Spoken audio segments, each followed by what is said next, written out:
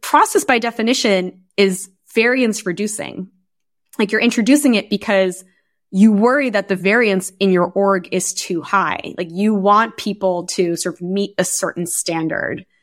And the cost of that is obviously while you're reducing the standard and bringing folks up to the average, you're also bringing other folks down to the average. And oftentimes the folks you're bringing down are your highest performers, your most creative thinkers, the folks who I think actually don't really need process to do their best work.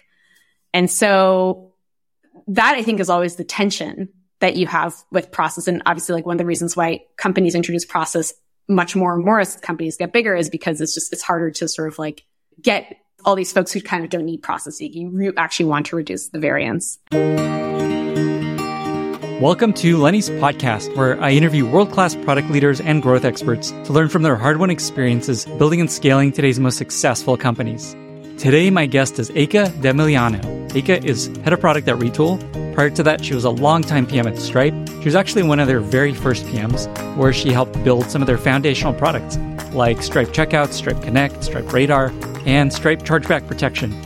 I had a total blast chatting with Eeke. We covered Stripe's internal culture and what makes it so unique and innovative, how to foster and protect innovation at your own company, what is the right amount of process by stage of company, how to build a talent portfolio, and so much more. I am really excited for you to hear this episode. And with that, I bring you Eeke de Milliano after a short word from our wonderful sponsors. Today's episode is brought to you by Miro, an online visual whiteboard that's designed specifically for teams like yours and mine. I have a quick request. Head on over to my board at miro.com/Lenny and let me know which guests you'd love for me to have on in 2023. And while you're on the Miro board, feel free to play around with the tool. It's a great shared space to work closely with your colleagues to capture ideas, get feedback, and iterate quickly and easily on anything you're working on. For example, in Miro, you can build out your product strategy by brainstorming with sticky notes, comments, live reactions, a voting tool, even an estimation app to scope out your team sprints. Your whole distributed team can come together around a wireframe and draw ideas with a pen tool, or even put mocks right into the Miro board. And with one of Miro's ready-made templates, you can go from discovery and research to product roadmap to customer journey flows, final mocks. You get the picture. Head on over to miro.com/Lenny to leave your suggestions. That's miro.com/Lenny. This episode is brought to you by Notion. If you haven't heard of Notion, where have you been? I use Notion to coordinate this very podcast, including my content calendar, my sponsors, and prepping guests for launch of each episode. Notion is an all-in-one team collaboration tool that combines note-taking, document sharing, wikis, project management, and much more into one space that's simple, powerful, and beautifully designed. And not only does it allow you to be more efficient in your work life, but you can easily transition to using it in your personal life, which is another feature that truly sets Notion apart. The other day, I started a home project and immediately opened up Notion to help me organize it all. Learn more and get started for free at notion.com/Lenny'sPod. Take the first step towards an organized, happy team today. Again, at notion.com/Lenny'sPod. Eeke, welcome to the podcast. Thanks so much for having me, Lenny. It's absolutely my pleasure. A bunch of people have told me that I need to have you on this podcast. And actually, a big thank you to Sneer Kodesh, who I believe is a colleague of yours who gave me a bunch of interesting questions to ask you. So I hope you're ready. Awesome. Very ready. Sneer is the best. So yeah, excited. So you're currently head of product at Retool. But before that, you spent a lot of time at Stripe. You spent 6 years at Stripe. And so before we get to Retool, I actually want to spend a little time on Stripe. To set a little foundation, could you just talk about some of the things you worked on at Stripe and maybe some of the things you're most proud of during that time? Yeah. So when I joined Stripe in 2013. It's pretty small at the time, it was around 50 people. And Stripe didn't have any product managers at that time. And I think Stripe was kind of famous for that. And it really wasn't because, we were anti-PM in any way. It was mostly just because we were building this product for developers. We had a lot of really talented engineers who were essentially doing the PM job. So I actually joined Stripe as the first account executive, which I think is pretty funny now that I've seen, real account executives do their jobs, because I really just had no business doing that job. But it also really wasn't your typical sales job, in that most of Stripe's volume was inbound. So I was really just spending all of my day talking to customers, helping them figure out, how Stripe might work for their particular business flows and payments models. And a lot of it was, I think, what PMs do. It's just like talking to customers, understanding their pain points and really helping them figure out how the product might do that. So, and to this day, when people ask me, hey, like, what's your advice for going into product management? I'm like, well, you should go get a sales job. I think it's like pretty valuable. But it's kind of a long story to explain that at the time there was this one sort of business model, the two-sided marketplace business model that was it was just becoming huge. And yeah, like you can even really sort of imagine that now, but like back then, like Airbnb, Lyft, Uber, all those marketplaces, it's quite a new way of doing business. And so I was talking to all these customers and they had like pretty complicated payments needs. So, it's like one payer putting in funds and it's getting paid out to a recipient. So an Airbnb guest and an Airbnb host, or multiple payers putting funds in and it's getting paid out to one recipient, like a GoFundMe campaign, or one payer putting in money and it going out to multiple recipients, like, with ClassPass, where you pay the subscription and then it gets paid out to a bunch of studios. So, and then on top of that, all these platforms and marketplaces started having all these pretty complex regulatory and compliance requirements that were pretty different country to country. So it's just this like really complicated financial infrastructure problem. And Stripe actually didn't really have the right solution for it, and no one else in the market did either. So at this time, this Stripe engineer, Brian Krause, started poking around in this problem because I was talking to so many of these customers. We started talking about this problem together and poking around, and that actually resulted in us launching this sort of evolution of this product that we had at the time called Stripe Connect. That was easily, I think, one of my favorite products I worked on. Not only it ended up actually being really quite significant for Stripe's business, but also because it was the first product. And I think that's always pretty special. And then the second product that I think of very fondly during my time at Stripe is this product, Stripe Radar. So, Stripe obviously processes a lot of payments. Wherever there's money, fraudsters will kind of follow. And there were certainly some merchants who were just particularly vulnerable to payments fraud. So someone's using stolen credit card information to essentially purchase a good. And if you're not in payments, this is going to maybe sound kind of shocking, but if a merchant processes a payment from a customer and that customer used a stolen credit card, the merchant is ultimately on the hook for those funds. So it can be detrimental. Like the merchant who's trying to, run a real business is just losing all this money because there are all these fraudsters who are, buying stuff from them online. So I really liked working on that product. So the product at Stripe was essentially, we built a bunch of machine learning models to try and predict when a payment was fraudulent. And then we built a product on top of that to help customers understand why we were blocking payments and help them sort of write their own rules around that too. That was really fun, both from a anthropological perspective, because we were kind of hanging out in corners of the internet where you wouldn't usually go if you were doing only legal things. So we were trying to understand who these fraudsters were. But it was also really cool from a product perspective because of all the, I think, kind of complicated product questions around how humans should interact with AI and models. And I imagine a lot of the folks in the sort of latest movement in AI are thinking a lot about that too. It's like, how do you explain a model to humans? How do you let them interact with it? So both those things were really, really neat. I actually use Stripe for my newsletter. It's how, folks subscribe. And when I log into my Stripe dashboard, and there's so many products, I don't even know what many of them do, but I've often seen Radar being pitched to me as something I should pay for. Nice. I feel like I should probably turn it on. That sounds really useful. Mm-hmm. One thing that I want to dig in on. So you said when you joined, there were no PMs at Stripe. Yeah. And how many PMs were there when you moved into product at Stripe? That's a great question. I want to say maybe like 3 or 4. Wow. Incredible. Yeah. And I know you said Stripe is kind of known for being really late to PM and kind of like, I don't know if I want to say anti-PM, but there was like a lot of sense. Why do we need PMs? We have amazing engineers who can decide what to build. Is there anything you can share around just that general philosophy of Stripe? And was it effective? Was it good? Because a lot of companies are anti-PM. And I think they always point to Stripe, and Snap is another example of like, we don't need PMs. Look how far these companies got without PMs. Is there something unique to Stripe that allowed them not to have PMs? I think it was like 200 employees probably by the time they had their first PM. I think we actually had our first PM at, I want to say at about 100 employees. Okay. But yeah, no, it was late in the game. And actually, maybe just sort of to pattern match, Retool also didn't really have PMs for a while. And I think actually both in the Stripe case and the Retool case, the thing that both of these companies have in common is you're building for developers.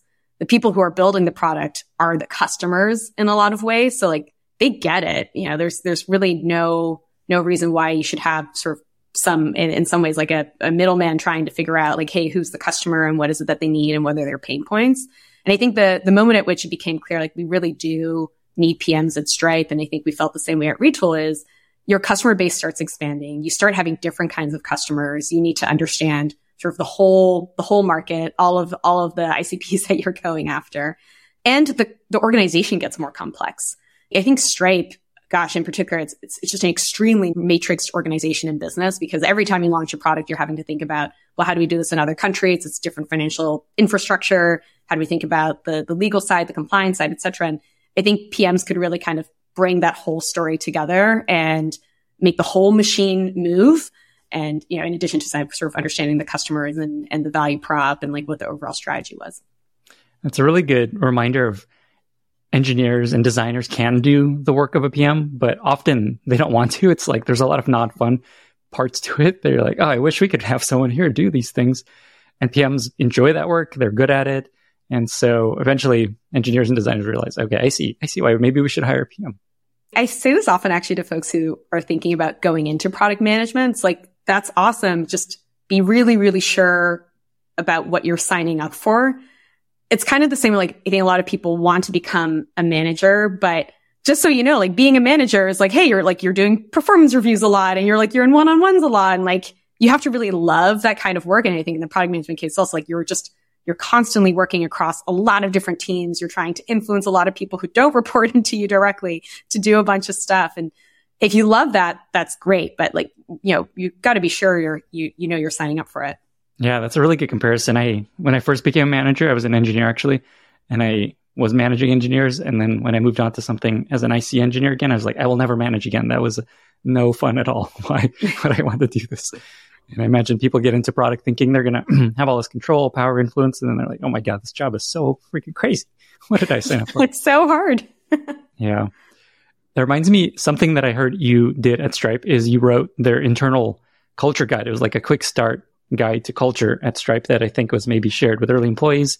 And if that's true, I'm curious what it is about Stripe's culture. If you could just, I don't know, briefly share just like what makes Stripe so special. Clearly, it's one of the most successful companies in the world in history.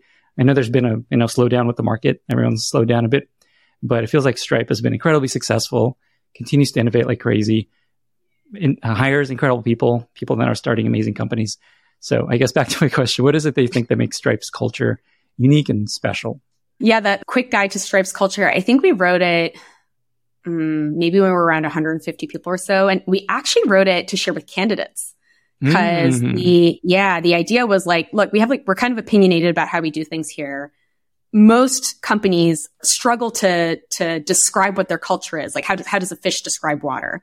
But it's worthwhile getting a sense of sort of the things that we feel opinionated about and that you might like or you might not like. And actually when we put out the guide, our metric of success was that more of the right people would apply to Stripe and fewer of the wrong people.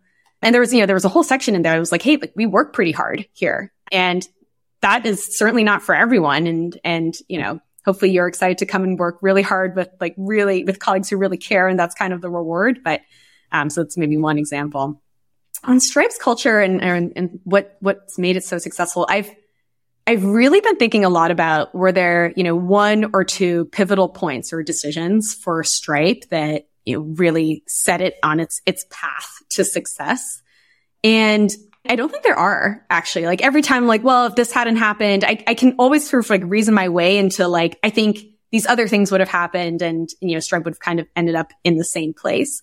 So I think what Stripe was actually particularly good at, and, you know, by the way, you should take all this with a humongous grain of salt because I haven't worked there and, you know, since 2019, but at least my experience when I was there, what Stripe was really good at was just making not just like one or two good decisions, was like making a lot of really good decisions all the time, big or small. And that I think was quite cultural. Like there was this just humongous respect and enthusiasm for thinking. Like it was just like it was such a part of the culture that was, one of the values was think rigorously. Like every meeting was very much like, hey, how do we think about this thing from first principles? Like no one would ever say, for example, it's a best practice to do X. Like people would be like, well, why? Like they, you have to kind of go a few levels deeper. So that was, I think, one piece. The other piece, and a lot has been written about this already, is Stripe had a very strong writing culture. All communication was in long form writing, business reviews, strategy memos, product reviews. It was just, there was a lot of writing that happened. And I very strongly believe this. I don't think you can be a good writer unless you're a clear thinker. And if you couldn't write well, I think it was actually pretty hard to be successful at Stripe, at least in the early days. So I think Stripe just cultivated a lot of really good writers, and by sort of input into that, a lot of really good thinkers. And then I think the last thing that Stripe is really good at was not overthinking decisions, because that's kind of the flip side of this sort of like really rigorous approach, is that you like lock yourself into a room and like can't come out for 5 days, and you have to like be good at making a lot of decisions and right decisions quickly. And one of the things that we would always sort of kick around a lot was this like idea of, is it a trapdoor decision? Which I think is an Amazon concept. It's like if you make this decision, is it like one door or is it two doors? Like can you come back from this decision? And I thought Stripe was actually really good at being rigorous, back to the rigorous point about what actually was a trapdoor decision. So like, I think a lot of people, for example, think pricing is a trapdoor decision, but actually like it's really easy to grandfather your existing users into some existing pricing model and change pricing for future users. And if you believe that the product's going to be successful, your early users are only going to be a fraction of that pricing model.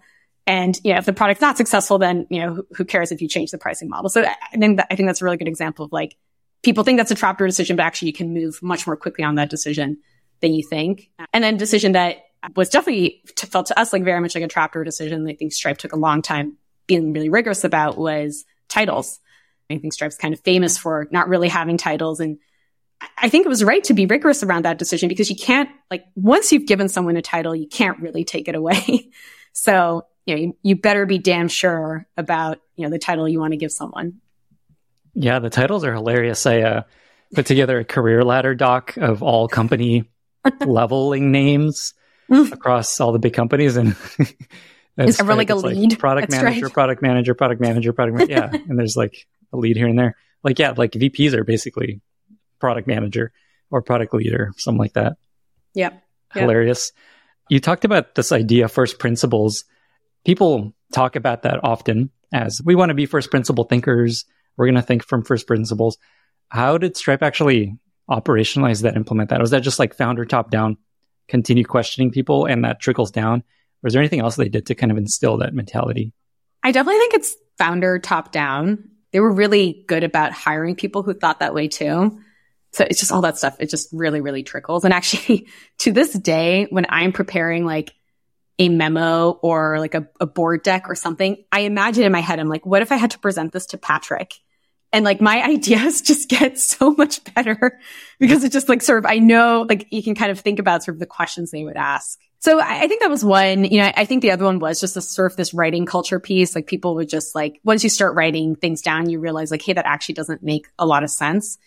And then I think the third thing actually was there was just always a lot of questioning about like the status quo. So if something had been done in an industry for a long time, people would always be like, well, why was it done that way?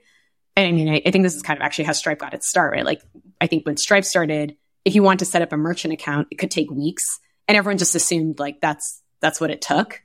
And of course, John and Patrick were like, well, it doesn't actually make that much sense why it should take that long. So you shared some of the values. I don't know if they're just called values, core values at Stripe, but is there other ones you can share? You said one is think rigorous or don't overthink.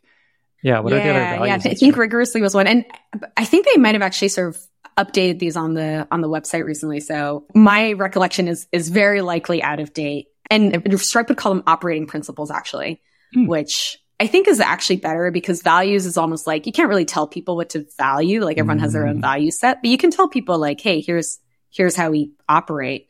Another one that I loved was move with urgency and focus.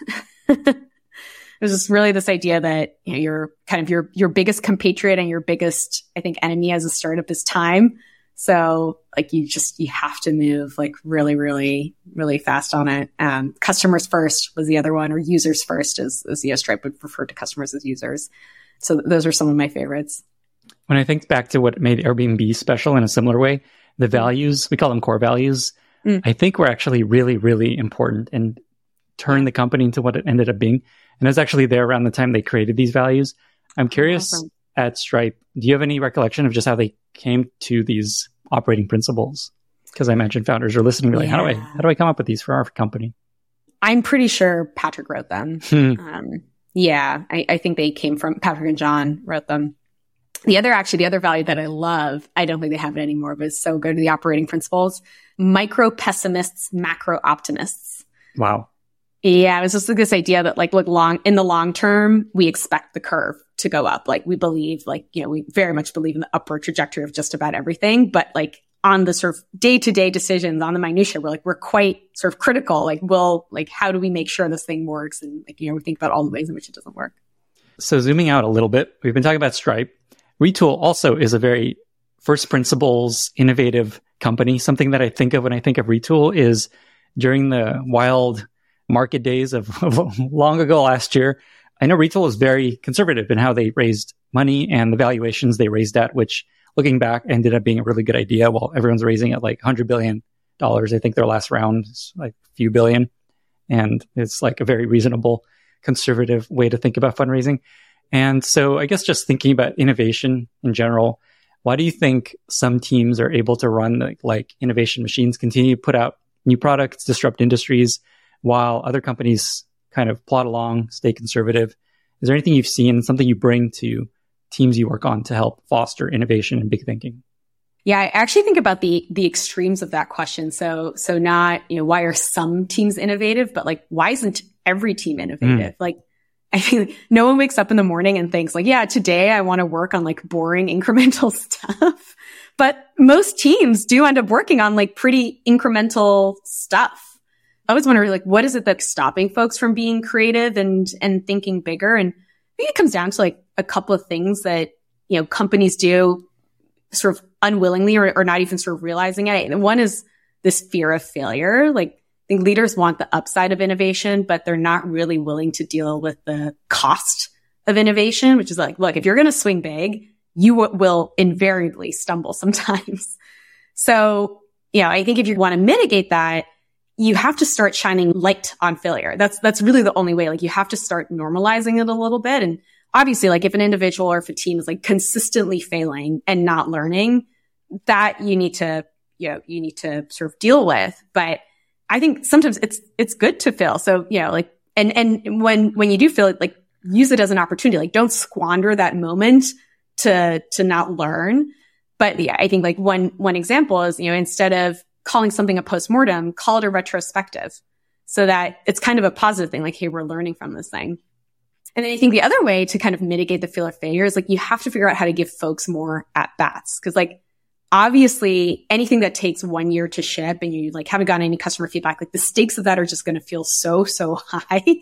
Like if you get it wrong, it's going to be devastating. So you have to figure out how to lower the stakes. And I think that's in some ways it's kind of easy. It's like, look, don't put too many resources against these kind of like bigger swings, like have them be small teams. And then also like just get customer feedback as quickly as possible. Like don't wait until the thing is perfect. And that way you can kind of, limit the risk. So yeah, I think that's fear of failure. That's definitely one thing that stops teams from being innovative.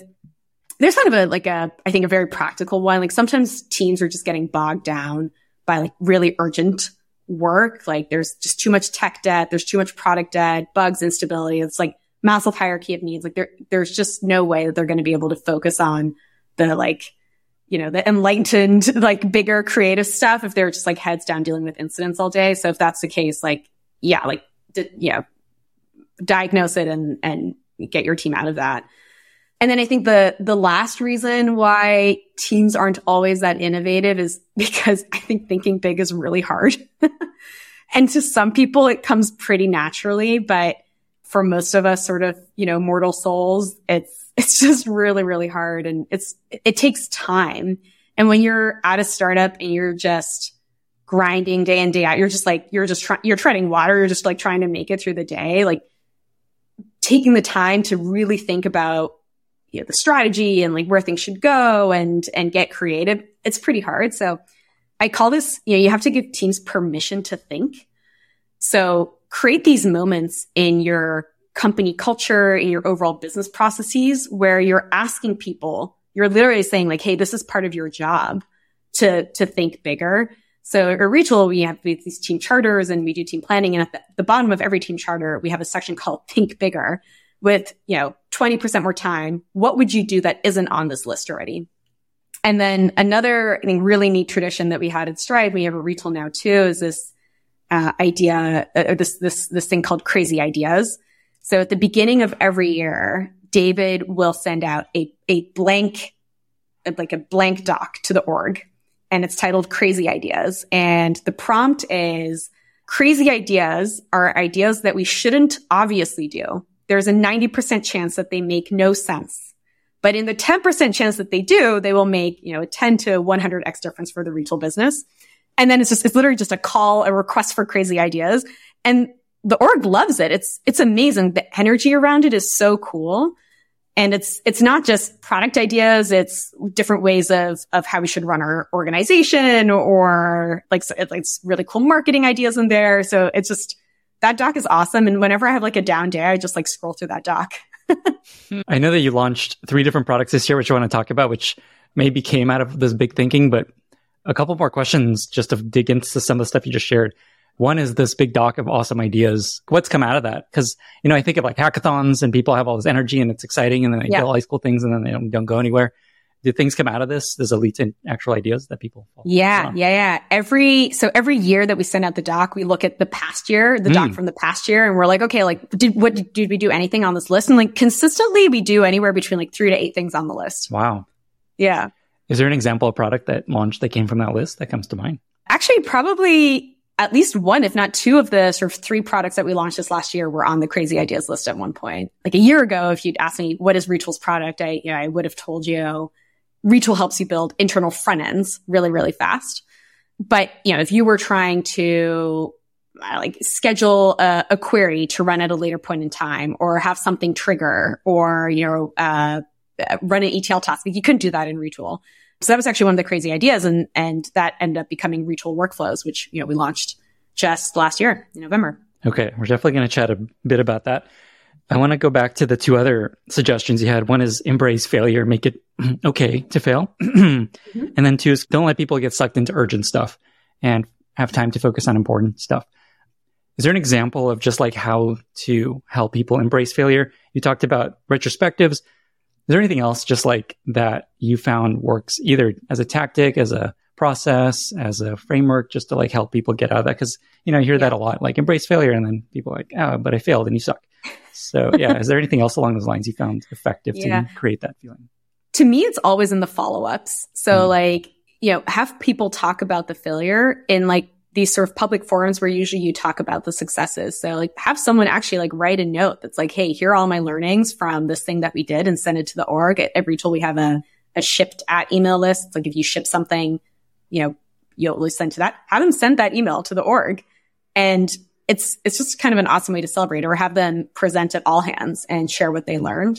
And it almost always sort of results in a really positive twist.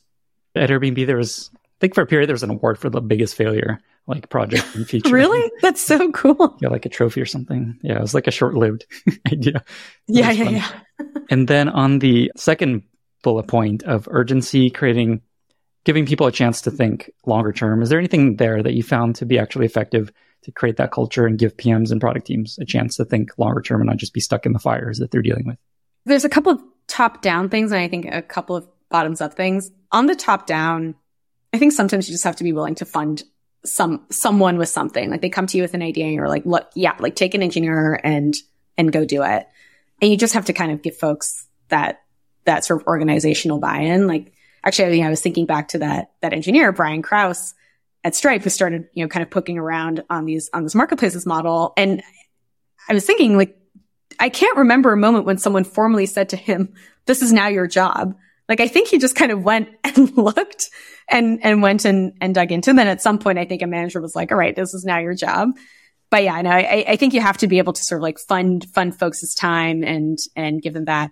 Hackathons, I think, are like pretty good for that stuff. It is kind of a moment for folks to take a step back. And then, I think more than anything in people's planning processes, like I really like asking folks, like the sort of the 20% more time question, or the other question is like, look, like if you doubled the team today, what would you do? That shows up in our planning processes as well. And I think it really helps people kind of break out of this, like, I think you kind of end up planning towards the sort of the team that you have, not the team that you should have. So I like how folks can break out of that process. Awesome. I really like the think bigger bucket in your planning docs. Just like, what would you do if you had more resources? Just maybe a quick question there. Is there like a bunch of detail that you ask them to put into that? Or is it just like a bullet point of big ideas? Just, yeah, folks can just go crazy on it. It's however they want to take it. Like, yeah, I've seen folks actually sort of like create entire demos. But I actually think the trick is like less structure in those cases, because you don't really want to sort of pigeonhole or make it even that intimidating for folks. Like if someone just wants to write down a few bullets, that's great. This episode is brought to you by Eppo. Eppo is a next generation A/B testing platform built by Airbnb alums for modern growth teams. Companies like Netlify, Contentful, and Cameo rely on Eppo to power their experiments. Wherever you work, running experiments is increasingly essential, but there are no commercial tools that integrate with a modern growth team stack. This leads to wasted time building internal tools or trying to run your experiments through a clunky marketing tool. When I was at Airbnb, one of the things that I loved about our experimentation platform was being able to easily slice results by device, by country, and by user stage. Eppo does all that and more, delivering results quickly, avoiding annoying prolonged analytics cycles, and helping you easily get to the root cause of any issue you discover. Eppo lets you go beyond basic click-through metrics and instead use your North Star metrics like activation, retention, subscriptions, and payments. And Eppo supports tests on the front end, the back end, email marketing, and even machine learning clients. Check out Eppo at geteppo.com, geteppo.com, and 10x your experiment velocity. Okay, so you launched 3 new products this year. Usually companies are lucky to launch 1 product a year. Few questions. 1, just like tell us what those 3 were in case people are interested and want to check them out. 2 is, was that a good idea? Is it good to launch 3 new products in a year?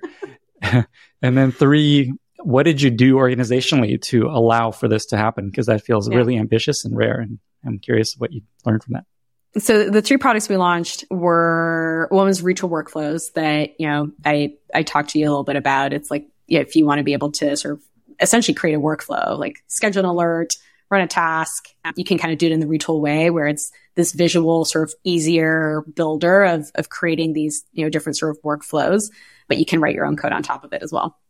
Second product is Retool Mobile. So you could pretty easily build, CRUD web apps with Retool, but there are plenty of folks who don't sit sort of behind their laptop at a desk all day. And, for those folks, we had a lot of companies who were like, I want to be able to, like a mobile native app. And so we launched that product. And then the third product was a Retool database. So until very recently, like if you came into Retool, you could connect your data, via your APIs or your database directly into Retool. But what we found is that actually a lot of folks like either don't have access to their database, or they're actually just like they're trying to build an internal tool and they don't necessarily want to store that data in their sort of production database. So we built essentially like we spin up a Postgres database for you, and you can just access it via a really nice UI and manage it directly in Retool. Amazing. Okay, back to the other 2 questions. Yes. Okay. So I think your second question was this a good idea? Right. Yeah. You know what? I think in hindsight, if I were to do it again, I think maybe sequencing it would have maybe been slightly better. Just because I think what we end up doing is we kind of ended up launching the idea behind all 3 of these products at around the same time. And they all ended up maturing at around the same time. And that was just a lot of headspace from the org, even though actually the teams themselves were not that big. Like it was just like, we had all these products and we're just waiting for them to launch and waiting for them to launch. Whereas like maybe if we'd sequenced it, I think that would have felt probably also just more satisfying to the whole organization. But I mean, it ended up working out. I think that's kind of the crazy thing. It's like we kind of were able to pull off launching these 3 products. And by the way, I should caveat that, the further I get along my career, the more I realize I'm just kind of building on the shoulders of giants. And a lot of these ideas, et cetera, were very much in the works and were happening before I came along. But yeah, it was really neat to see how we got that all over the finish line in a year. And then the last question there is just, what do you think you did to allow for this? Because it's pretty rare you can build so much. And I know the team's not huge, right? Like, how many people work at Retool roughly? Today we're around 300 people. Yeah. How do you structure an org to build 3 and launch? I didn't realize they launched around the same time. It's like I'm picturing Elon Musk launching 3 rockets at once. How do you allow for that to happen? Yeah, I'm sure our product marketing team felt that way. Yeah, a couple of things. We started really small with all of these initiatives. So, I think I mentioned we really had 1 or 2 people working on each of these products for like the first 6 months. So it was like 1 engineer and 1 designer, or 1 engineer and 1 PM. And they really didn't get funding until it was clear that there was something there. So those teams they spent a ton of time with customers, spent a ton of time building, a ton of time prototyping. And it was kind of the moment where it was like, okay, like there's a there that we started sort of bringing more people onto the team. So that was the first piece. The second piece is that we really treated them like startups, where like Retool's the VC and like Retool funds with like resources and Retool's existing customer base, which is obviously quite valuable because you kind of have all these customers you can market to and promote to. But then the teams really had to prove out ROI, either in engagement or eventually revenue, in order to be able to move forward. And then the third thing, and this one actually I think it can be quite controversial, is we were really deliberate about keeping these teams separate from the rest of the org, especially early on. And now a lot of them they're very much kind of a part of the overall organizational processes. But very early on, they're running on their own. They were, meeting quite independently with like 1 or 2 or 3 folks from the leadership team. And they were also just quite separate from the product itself. Like, I think Retool Mobile is actually a really good example where we had a lot of debate about whether or not we should build Retool Mobile out of the core web app builder, because a lot of the primitives are the same. And we eventually decided that we were going to run it as a separate team because we wanted the team to be able to move really, really quickly. And we didn't want it to get bogged down in what are just the realities of running a product that has product market fit, like, bugs, yada, yada, et cetera. And I think that was absolutely the right call, because Retool Mobile actually has quite a different target customer, which we only really realized maybe like halfway through the project. And I don't think we would have been able to sort of really understand that, or even like sort of like get broader in that kind of thinking had we sort of been stuck in the core Retool product. But yeah, there's a cost to that too, which is like, no, okay, now we have these 2 products and we have to, I think obviously the strength will be how do all these products interact with each other and how do they build on top of each other. So we have to go and invest in that now. But I think it's totally worth it because your team can just move more quickly, be more independent, and think more independently too. In the time that you worked at Stripe and Retool, I know we chatted before we started recording, you think a lot about what is the right level of process for companies at different stages. And I'd love to just hear your thoughts, because I know that's a challenge a lot of companies face. How much do we put in now? How do we get inspiration for big companies? Do we try to stay lean? Something Airbnb actually run into, I'll just mention briefly that there was a huge resistance to process for a long time. And so the product team was just kind of a little crazy for a bit. And then they're like, okay, we need product development process. We need deadlines and the specs. And that helped a lot. So yeah. So let me ask again, just how do you think about the right level of process for a stage of company, and what have you learned there? What I would really love from companies is sort of like this time capsule where you can see what their processes were when they were like 20 people and 50 people and 100 people and 500 people. Because when we were at Stripe, we were trying to figure out our planning process. We actually talked to like Amazon and Atlassian and Apple and like all these companies that we really, really respect and look up to. And I remember, taking down notes from these companies and being like, yeah, like this is awesome, but there's no way that this will work for Stripe. Like Stripe was so much smaller than any of these companies. So yeah, they were showing us where we had to go, but no idea how to get there. And so like, yeah, Lenny, maybe you can help us figure out time capsules for companies and what processes make sense. I am working on that roughly. Going company by company about how they think process. And about process, and then maybe I'll check in every couple of years. Cool. I love that. But yeah, to answer your question directly, process, it really gives people a bitter taste in their mouth, I think. And process by definition is variance reducing. Like you're introducing it because you worry that the variance in your org is too high. Like you want people to sort of meet a certain standard. And the cost of that is obviously like while you're reducing the standard and bringing folks up to the average, you're also bringing other folks down to the average. And oftentimes the folks you're bringing down are your highest performers, your most creative thinkers, the folks who I think actually don't really need process to do their best work. And so that I think is always the tension that you have with process. And obviously like one of the reasons why companies introduce process much more and more as companies get bigger is because it's harder to sort of like get all these folks who kind of don't need process. You actually want to reduce the variance. This is actually a little bit of an aside, but it's kind of relevant. So I'm just going to mention it. You can feel free to let me know if it's too much of an aside. Let's get into it. But I was just listening to this awesome podcast with Russ Roberts, who's a professor. He hosts Econ Talk. I don't know if you listen to it. And he was interviewing this guy, Ian Leslie, who's just this great writer and who's just, I think, written this article that's basically something along the lines of like what it means to be human in the age of AI. And I thought he just articulated this idea so well, which is like, we're all really like so impressed when we see like chat GPT-3, like spit out this sort of piece of writing that feels very human-like.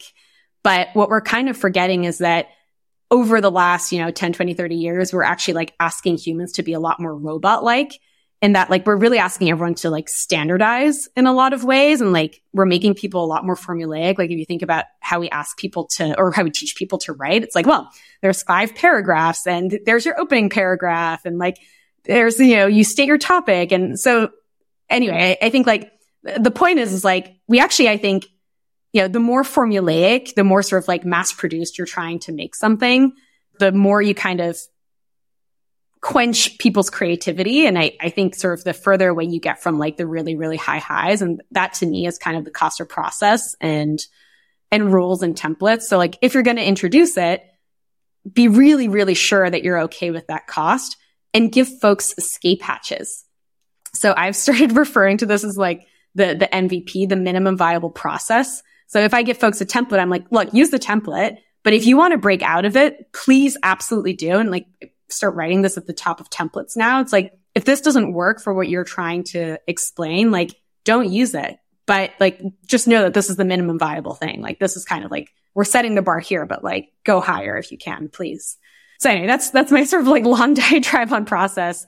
With all that said, I do think that companies, there's just a set of documents that are like really, really valuable that every sort of like, I guess, level of the organization should have throughout its life cycle. And then, I think how sort of involved it is or how like long-term it is really depends on, how big you are. But, those documents to me are the charter. So, what is your mission, your vision, and your strategy? The goals, like what are you aiming to do and how are you going to measure success? And then the roadmap. What is the thing that you're shipping? And I think the whole company needs these, the whole function. So like in product, like you need all 3 of these. And then within each team, you need all 3 of these. And I've kind of like noticed 2 things about this framework for myself. Like one, I've actually noticed that teams often work their way from like the bottom up versus top down. Like they start with a roadmap. They're like, what are all the things we're going to ship, especially early on? And then like they kind of work their way into a charter. But I think it's really, really worth it to like start from the top down. And then the second thing that I've noticed is that like your time horizon really shifts as you get more mature. So like, if you're very early on, you don't have PMF, like you should have a charter, but your charter should be like 3 months in the future because you can't look that much further.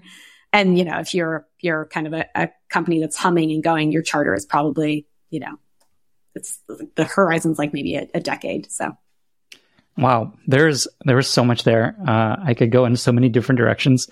One thing I wanted to follow up on a little bit is this idea, such a great point, that process brings the best people down and kind of averages them out to kind of create consistency. And I'm curious if there's anything else you've seen succeed in allowing the best in most innovative brains to just do their thing.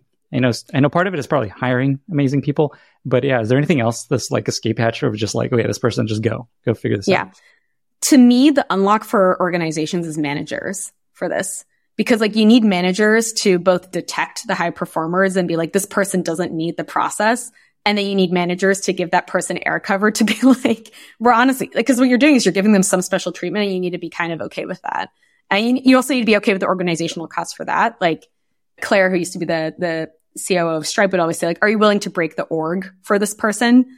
And I always thought that was like a really nice framing, and you kind of need to decide who you want to do it for too. But yeah, like some people are just that good that like, yeah, of course you'll break the org for them. They like, they're going to break the org in the best way possible. So I love that term. I think Claire's coming on this podcast. She just wrote a book, right? Is that the same person? Yeah. Okay, yeah, great. She just wrote a book. All right. We just booked her. Come and maybe we'll spend some time. That's awesome. Do you have any other product building philosophies that you found especially useful in your time at Stripe, at Retool, anywhere else? I have a couple of, I guess, sort of like mental models I use. The first is build for your best user, not your worst user.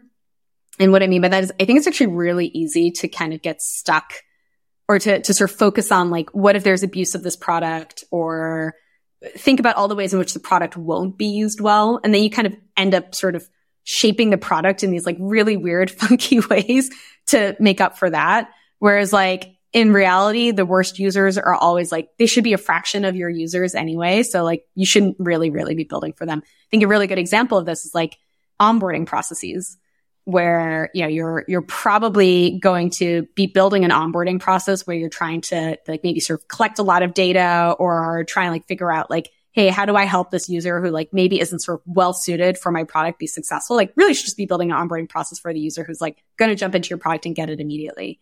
I was thinking about this actually just the other day because we were in this product review and we're talking about this other new product that we're thinking of exploring. More products. And we're going, never ending. Yeah, exactly. And we're kind of going down this path of like, oh, well, like, if this gets really big, like there's going to be all this abuse of the product. And Anthony, our founder, was like, wouldn't that be an amazing problem to have? We're like, yeah, that's a really good point. So we kind of, put that on the back burner. That's an interesting approach, because usually you're trying to optimize a flow, get more people through it, which are the least good users. You're saying you found more success, just like focus. Is this more initially focus on the users that will understand this and be excited about it and make that work really well, and then kind of over time build on that? Yeah, totally. Yeah, sure. If you're like at the end, you're like trying to optimize, et cetera. Absolutely. But in that sort of early product development stage, it's like, it's just not worth it to be too focused on that. Sweet. So that's one.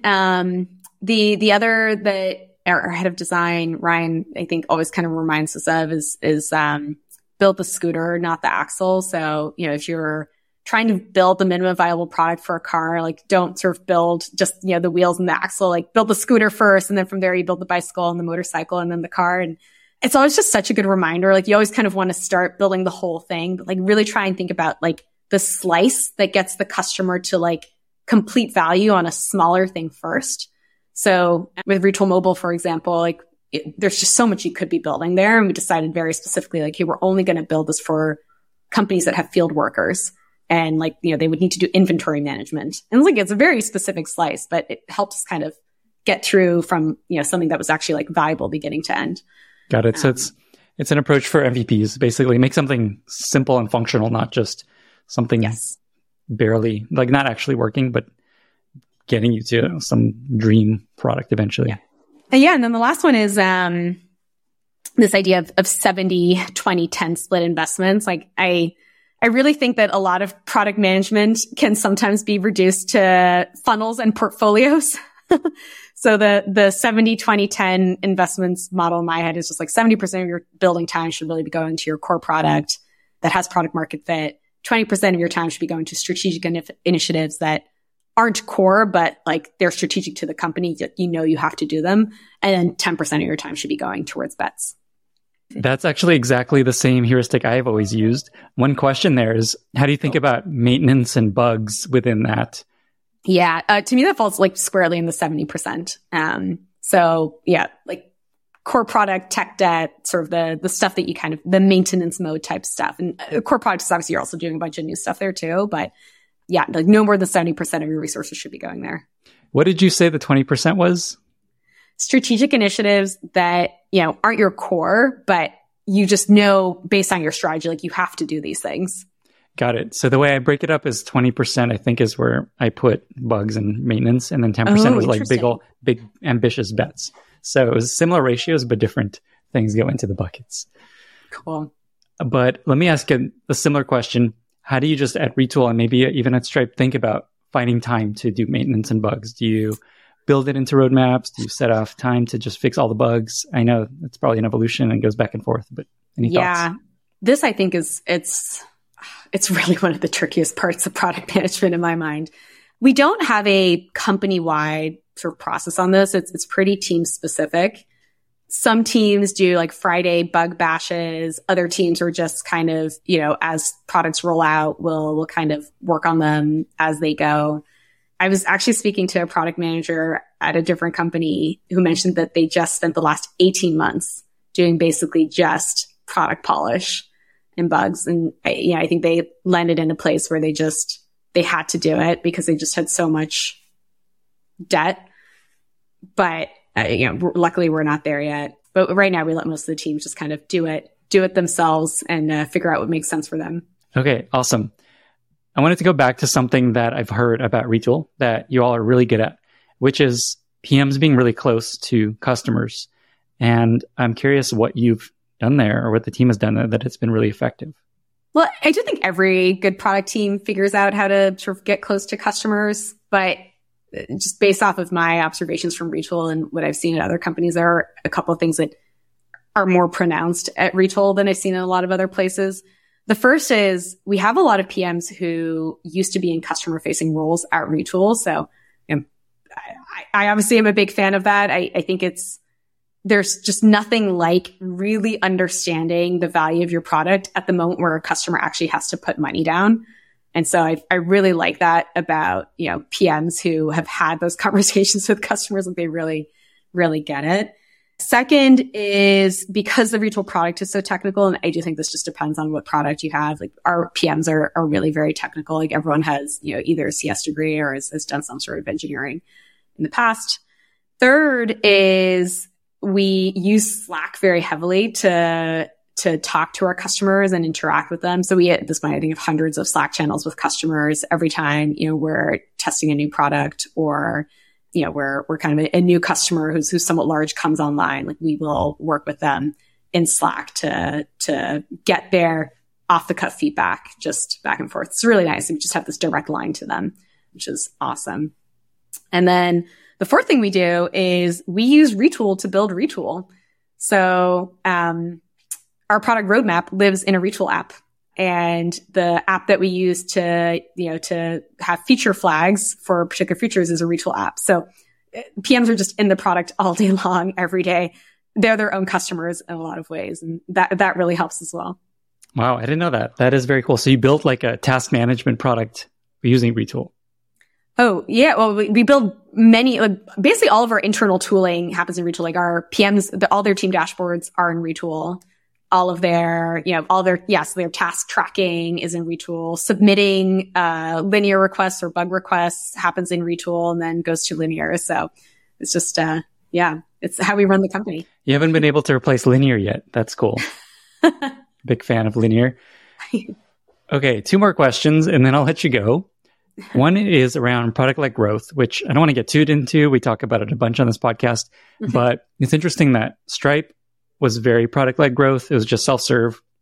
PMs, engineers, whoever, just started using it. It grew and became enterprise-y down the road.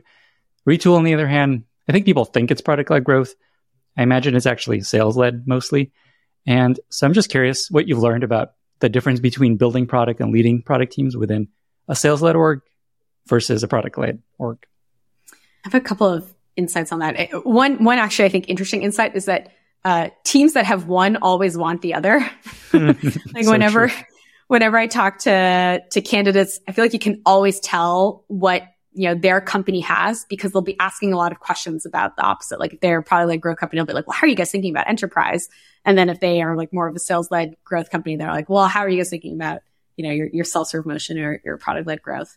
My main takeaway just, in sort of, and I don't know if I would even sort of use the dichotomy of product-led growth or sales-led growth with Retool. Like I think we do have a lot of product-led growth, but we work with a lot of enterprise customers, and a lot of our revenue comes from enterprise customers, and we have like a fantastic sales team. And I think the main thing is that you just have to really figure out your like interaction mechanisms with sales. And that just has to be so tight. And it goes in both directions. There's obviously like how you get feedback from them, because they are so often on the front lines talking to customers, more so than product managers even. But it also goes the other way. Like if you are going to ship something, or if you are going to, put out a roadmap, like how do you make sure that the sales team has everything that they need? The sales and, in Retool's case, the success team and the support team has everything they need to accurately talk to customers about that. And I've always actually found that really hard, because it's really hard to figure out the right altitude. If you're giving a presentation on the roadmap, people are either going to feel like it's too high level, or it's, too low level for folks who maybe are new. So this year, we're actually trying something different. We are doing a science fair where each product team has a little booth, and they get to sort of stand there, and anyone who has questions about the product can come, from the go-to-market side, can come and ask questions and get demos and go like as deep as they need to. So I'll let you know how that goes, but I'm excited to experiment with it. Okay. Are there going to be foam core boards, and will there be ribbons? There may be prizes. Who knows? Oh my God. I can't wait to see a picture of this. Final topic. You have this concept that you call the product talent portfolio. What does that mean? And how have you found that useful in your product leadership life? Yeah. It's back to the like, all of product management is portfolios and funnels. I think it's really tempting as a manager to build a team in your image, because you understand their skill sets and you value those skill sets, and you're going to be able to detect and assess those skill sets better. But the best product teams in my mind have really figured out how to balance the talent portfolio. So instead of sort of having a bunch of PMs who all spike in one particular area, figure out how you can, create complementary skill sets for the whole PM team, so that the whole is much stronger. And one way in which I like to do that is I really like to balance product teams with homegrown product managers who really get the product. They've, probably been in it. They're amazing culture carriers often. They really set the tone, but they may not have seen product management at other companies, and they may not have some of the sort of more conventional, traditional product management skill sets. So I want to balance that with product managers who've come from other companies and have done it and can bring a little bit more of that product manager rigor, even though they don't have that sort of, the core, and, the Retool case, sort of the core Retool product management, vibe. So that's one example. I think there's like others as well. Like some PMs are just incredible execution machines. Other PMs are like amazing visionaries. Like you kind of want a little bit of all of them. And you want to also balance within all of your different pillars. So, we have 3 different sort of product pillars at Retool, and there's kind of leads for all those pillars. And I always push the leads to sort of hire people who don't look like them, so that, we have balance everywhere. I love that. Do you actively, as you're hiring, like, hey, well, you're strong in these areas, here's the person we need here. We want like this specific, like super strategy mind person. Is that actually how you think about this? Yeah. I do a little personal exercise for myself every 6 months where I like sort of chart out the team that we have today and like write down all of the strengths that we have, all of the weaknesses that we have as a team. And then I try to sort of hire specifically for those weaknesses. Amazing.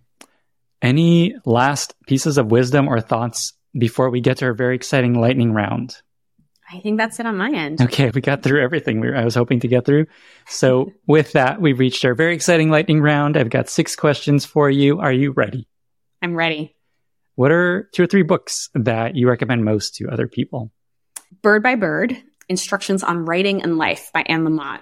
It's incredible, so touching, really, really great. Also, I think product managers should be great writers. So love that. And then the other book that I was going to say, but I'm glad you mentioned Claire, is Claire's book, Scaling People, which is coming out. I had a very small hand in ghostwriting for her a little bit in the first Whoa. draft. So I use a lot of the early chapters from that book still in management. And I still recommend sort of the tactics in there. So I'm excited for her to get it out. Wow. I've been hearing about ghostwriting as a career recently, and it feels like it could be an option for you down the road. And I'm excited to read the book. I haven't gotten a copy yet, and I think you can pre-order it now, and we'll link to it in the show notes. Nice. What's a favorite other podcast do you like to listen to other than maybe the one you're on right now? Yeah, this one's great. I can't choose between these two. The one is Lex Fridman, and then the other is Econ Talk by Russ Roberts. I really like that both of them are, like, their agenda is like curiosity, which I love. Totally resonate there. What is a favorite recent movie or TV show that you've enjoyed? Is it too basic to say White Lotus? Cool. That's like the most mentioned one, which says a lot, right? That just says how good that is, because I love it too. But that works. That works. Season 1 or season 2? Oh, season 2 all the way. Yeah, same. I'm excited for season 3. No spoilers. Favorite interview question that you like to ask candidates? To what do you attribute your success? And you can't say luck. Interesting, because most people look for, do they believe it's luck versus like their innate skill. So you don't even allow them to say luck. Interesting.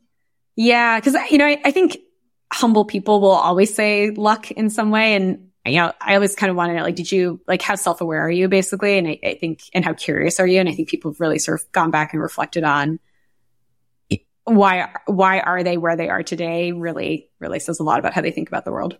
I love that. What are some SaaS tools that you love or use often at your current company or anywhere else? Yeah. Well, first and foremost is Retool. And then the other SaaS tools that we use a lot, Slack, Gong, Linear, and Full Story. Awesome. Favorite new product that you've found maybe in life, maybe at work? Yeah. Have you heard of Rewind? Yes, I have it running right now. Nice. Yeah. I think it's really incredible what they've done. Maybe describe it briefly, just so folks know what that is. It basically records everything that you're doing on your computer and then makes it really easy for you to search it.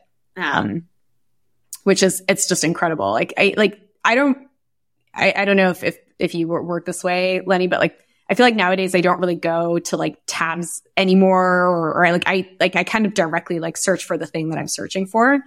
And I think Rewind just like fits that user behavior so well. Amazing. Eeke, this was so much fun. We got through everything I was hoping for and more. 2 final questions. Where can folks find you online if they want to reach out, learn more, see what you're up to? And how can listeners be useful to you? Definitely find me online on Twitter. It's Eeke DM. And how can they help us? Try out the Retool product and give us some feedback. Amazing. Retool.com, right? Yes. Awesome. Thank you again for being here. Thanks, Lenny. Thank you so much for listening. If you found this valuable, you can subscribe to the show on Apple Podcasts, Spotify, or your favorite podcast app. Also, please consider giving us a rating or leaving a review, as that really helps other listeners find the podcast. You can find all past episodes or learn more about the show at lennyspodcast.com. See you in the next episode.